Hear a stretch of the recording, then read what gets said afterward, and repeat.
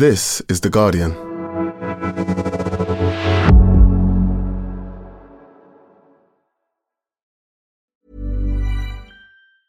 Tired of ads barging into your favorite news podcasts? Good news. Ad-free listening is available on Amazon Music for all the music plus top podcasts included with your Prime membership. Stay up to date on everything newsworthy by downloading the Amazon Music app for free or go to amazon.com/news ad free. That's amazon.com/news ad free to catch up on the latest episodes without the ads. Science Weekly is supported by BetterHelp. Here's a question. If you had an extra hour in your day, what would you do with it? Watch TV? Read a book? Meet up with a friend? Maybe a little nap? A lot of us spend our lives wishing we had more time. But for what? Perhaps to best answer that, you need to work out what's truly important to you, then make that a priority. Therapy can help you work out what's most important to you. It isn't just for those who've unfortunately experienced trauma in their lives. Therapy can be helpful for learning positive coping skills and for setting boundaries. It can empower you to be the best version of yourself. If you're thinking of starting therapy, give BetterHelp a try. It's entirely online and designed to be convenient, flexible, and suited to your schedule. Just fill out a brief questionnaire to get matched with a licensed therapist and switch therapists anytime for no additional charge. Learn to make time for what makes you happy with BetterHelp. Visit betterhelp.com/scienceweekly today to get 10% off your first month. That's BetterHelp, HELP.com/scienceweekly.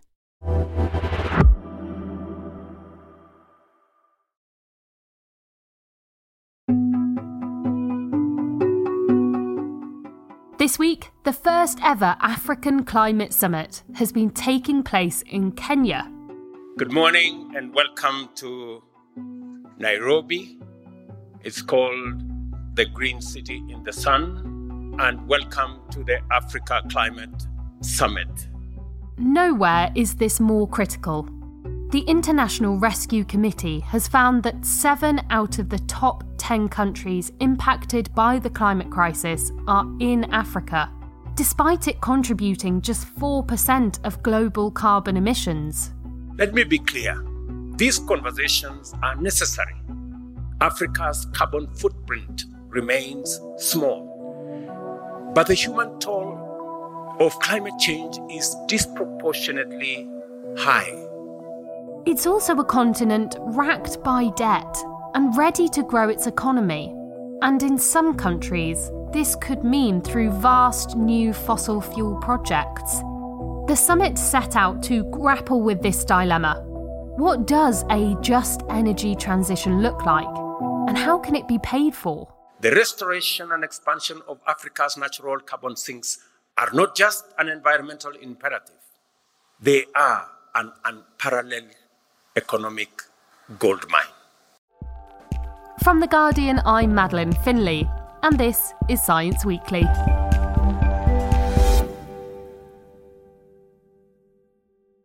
Caroline Kimayu, you're The Guardian's East Africa Global Development Correspondent, and you're based in Nairobi, where the first African Climate Summit, which has been organised by the African Union and is being hosted by the Kenyan government, is taking place. And you've been attending this summit. So tell me a bit about it. What's its purpose? The idea generally is to bring African leaders together to better influence climate commitments. And one of the things we're expecting is for leaders to sign a Nairobi Declaration, which will essentially outline the continent's priorities on climate finance and the energy transition and serve as a blueprint for that going into COP28. So it does sound like there's lots of big issues to be discussed at the summit, but paint me a picture of the summit itself. What's it like being there? There's an energy of real discussion, many different panels taking place. We have ultimately around 30,000 delegates from across the continent, as well as prominent global leaders as well. So We have 25 African heads of state, U.S. climate envoy John Kerry, the UN Secretary General Antonio Guterres, as well as the COP28 president, President-designate Sultan Al Jaber. There has been some controversy around attendance as well. You spoke to Hadi Yakubu from Africa Rising, a solidarity movement, and he's also the convener of the so-called Real Africa Summit. So what is that, and what are his and other activists' concerns? Well, the sense around this summit is that, among campaigners at least, is that the West has had disproportionate representation at the summit. Climate groups and campaigners were quick to point out that a majority of the side panels were given to Global North organizations, despite several African organizations applying and having their applications denied. And I also spoke yesterday to the Ugandan climate campaigner Vanessa Nakate, who also said that the campaigners were ultimately closed out of decision-making spaces. And if someone of her profile, she's one of the more prominent figures in the campaigner space, was echoing those sentiments, I do think that there is a sense that the climate groups and campaigners were sidelined from the discussions during the summit. What people really want is, the just transition and also, African solutions by African people. And we know that today, there have been heads of state speaking, but I've heard from a number of my friends and fellow activists that it has been incredibly inaccessible to get in those spaces. And that's the challenge we find with these summits, that it's very easy, to allow us to be in these side events, but in the rooms where, actual decisions or speeches are being given, it's kind of hard to get there. And I think that's one of the things that really need to be addressed, that young people are not fully involved. Then with the Real Africa Summit, that's what they're calling themselves, which is convened by Hadi Yakubu, who you'd mentioned from Africa Rising, said that they were dissatisfied with the direction of the summit in terms of feeling that it had been hijacked by Western interests when it comes to McKinsey, the US consulting company, being so center to the designing of the agenda of the summit, which was seen both as a snub to African expertise. But then also there was the sense too that McKinsey does have a number of fossil fuel company clients, and it was also involved in the design of the African Carbon Markets Initiative, which the campaigners are strongly opposed to.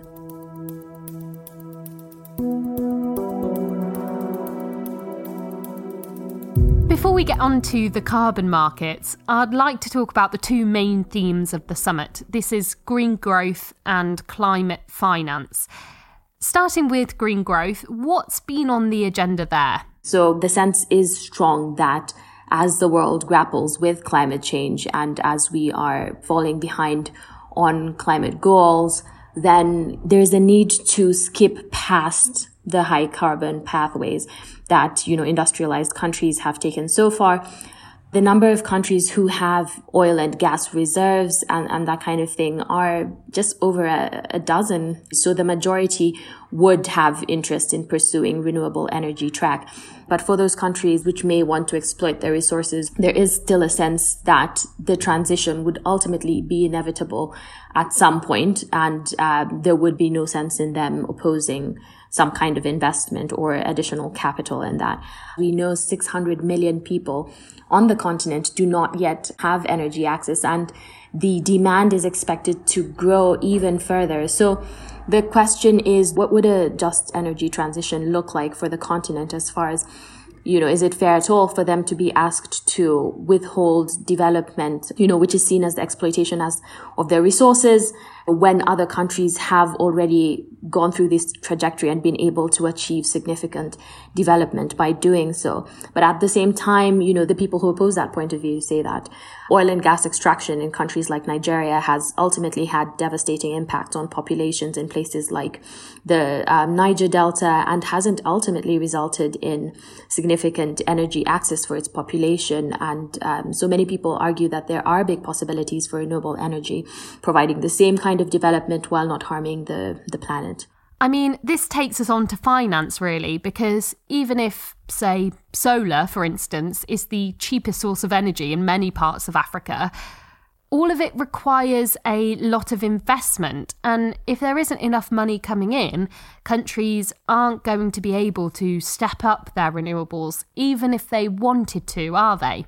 Exactly. So let me start by saying Africa has the advantage of not being tied into, fossil fuel infrastructure as heavily as other parts of the world. But on the financing side, in the summit, there was an overarching sense that there is that incentive to move towards this kind of renewable energy. But at the same time, there is a huge barrier of financing. And, Africa receives an extremely low amount of climate investment. So that's definitely a major factor hampering the transition. On this second theme of climate financing, at previous summits, namely COPs, big figures have been promised from wealthy countries for adaptation as well as loss and damage. But that funding hasn't been forthcoming, has it? So what's being talked about here? The promised funding that has not been materializing. It's taken an interesting framing, this summit. The Kenyan president, William Ruto, has been very vocal about the fact that he would like the summit to be an opportunity for a reframing and for Africa no longer to merely be seen as a victim of climate change, but be central to providing solutions as to the way forward and how the climate crisis can be dealt with a view to what's beneficial for the continent. An opportunity-oriented focus on climate action is the engine for propelling Africa into a realm of stability and prosperity. The way we frame these discussions matters. I invite all of us to adopt opportunity lens as we navigate these complex dialogues. For a very long time, we have looked at this as a problem. It is time we flipped and looked at it from the other side. There are opportunities, immense opportunities as well. Ruto is a business mogul in some sense, and he has taken a very business-minded approach to climate issues, especially on the financing side, shifting the focus away from the non-forthcoming funding from Western countries to looking at how issues like adaptation can be framed in terms of bankable investments. How can there be more funding from multilateral banks? Someone actually said to me during the summit itself, it sounded more like a financial summit than a climate summit. Ultimately, it comes down to the fact that researchers and adaptation groups have said that the funding needs to increase by nearly 10 times by 2035, or that the continent would risk losing trillions of dollars in economic benefits by then.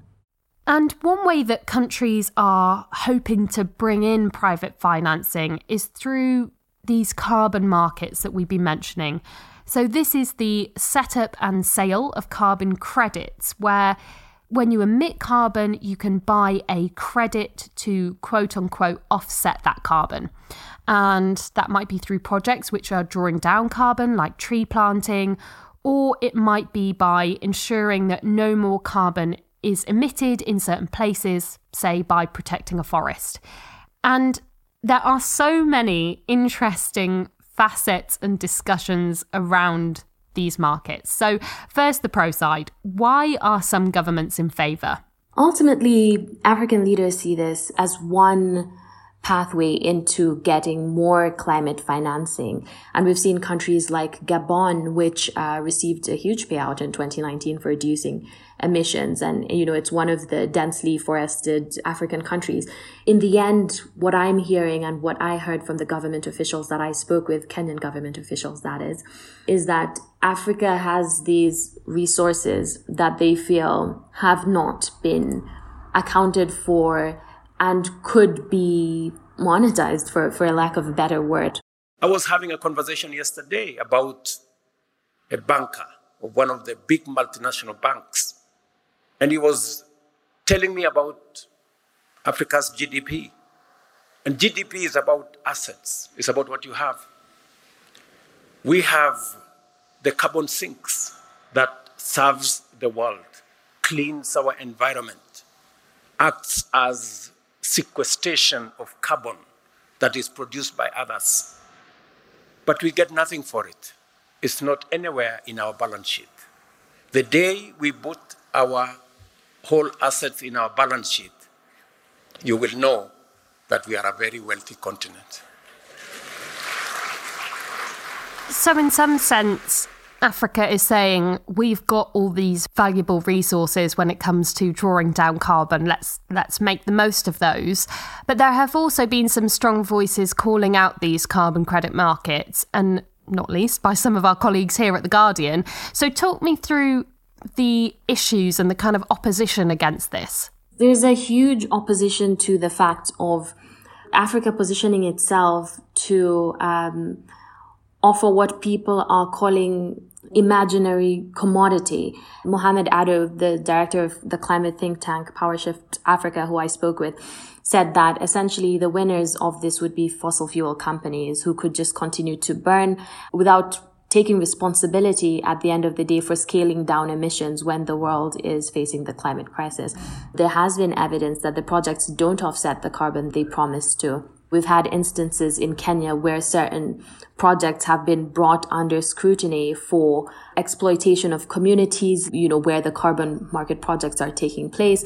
There's the question of, does this money even reach who it should? And then, ultimately there is a sense that winners of this whole thing are not only the Western companies and countries that continue to emit carbon, but then there's also the financial brokers in between who are making significant money off of this.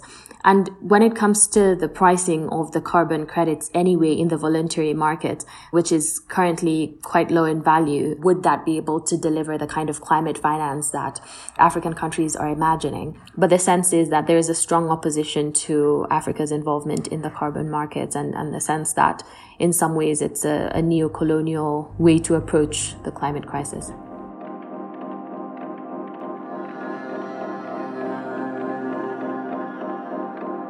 So, Caroline, there are clearly very key issues here being discussed, and we're chatting early Wednesday morning. At the end of the summit, there is hopefully going to be this so-called Nairobi Declaration being drafted. So what might we expect from it?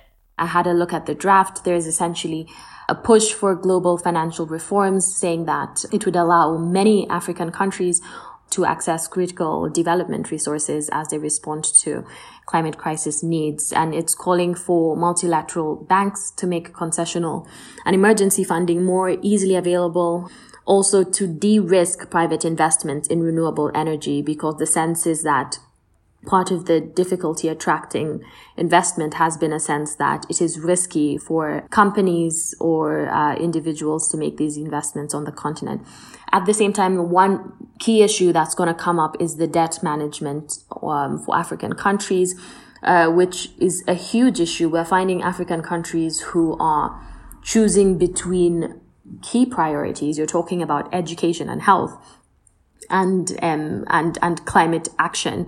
There is a huge debt crisis going on. So part of the calls in the Nairobi Declaration would be debt pauses or longer repayment periods in new agreements and that kind of thing.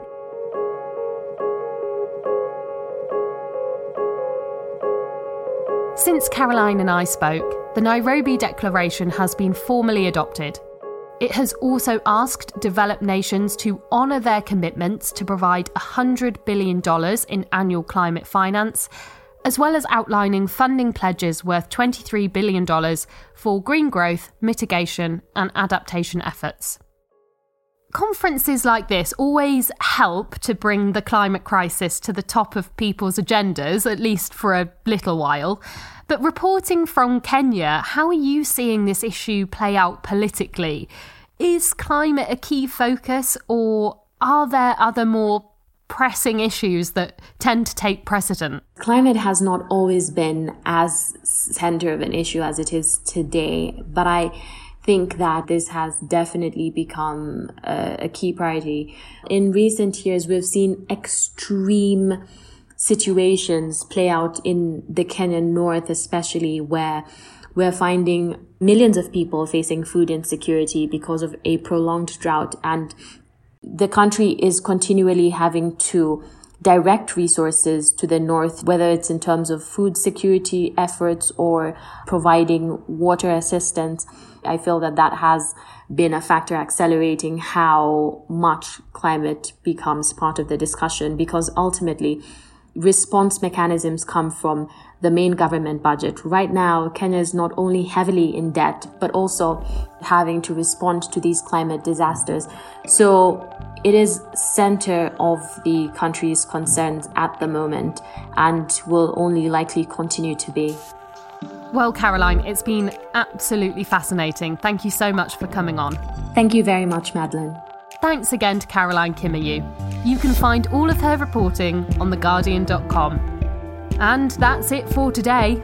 The producer was me, Madeline Finlay. The sound design was by Tony Onachuku.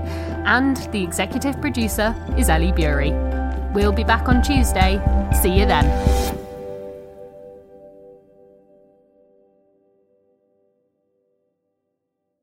This is The Guardian.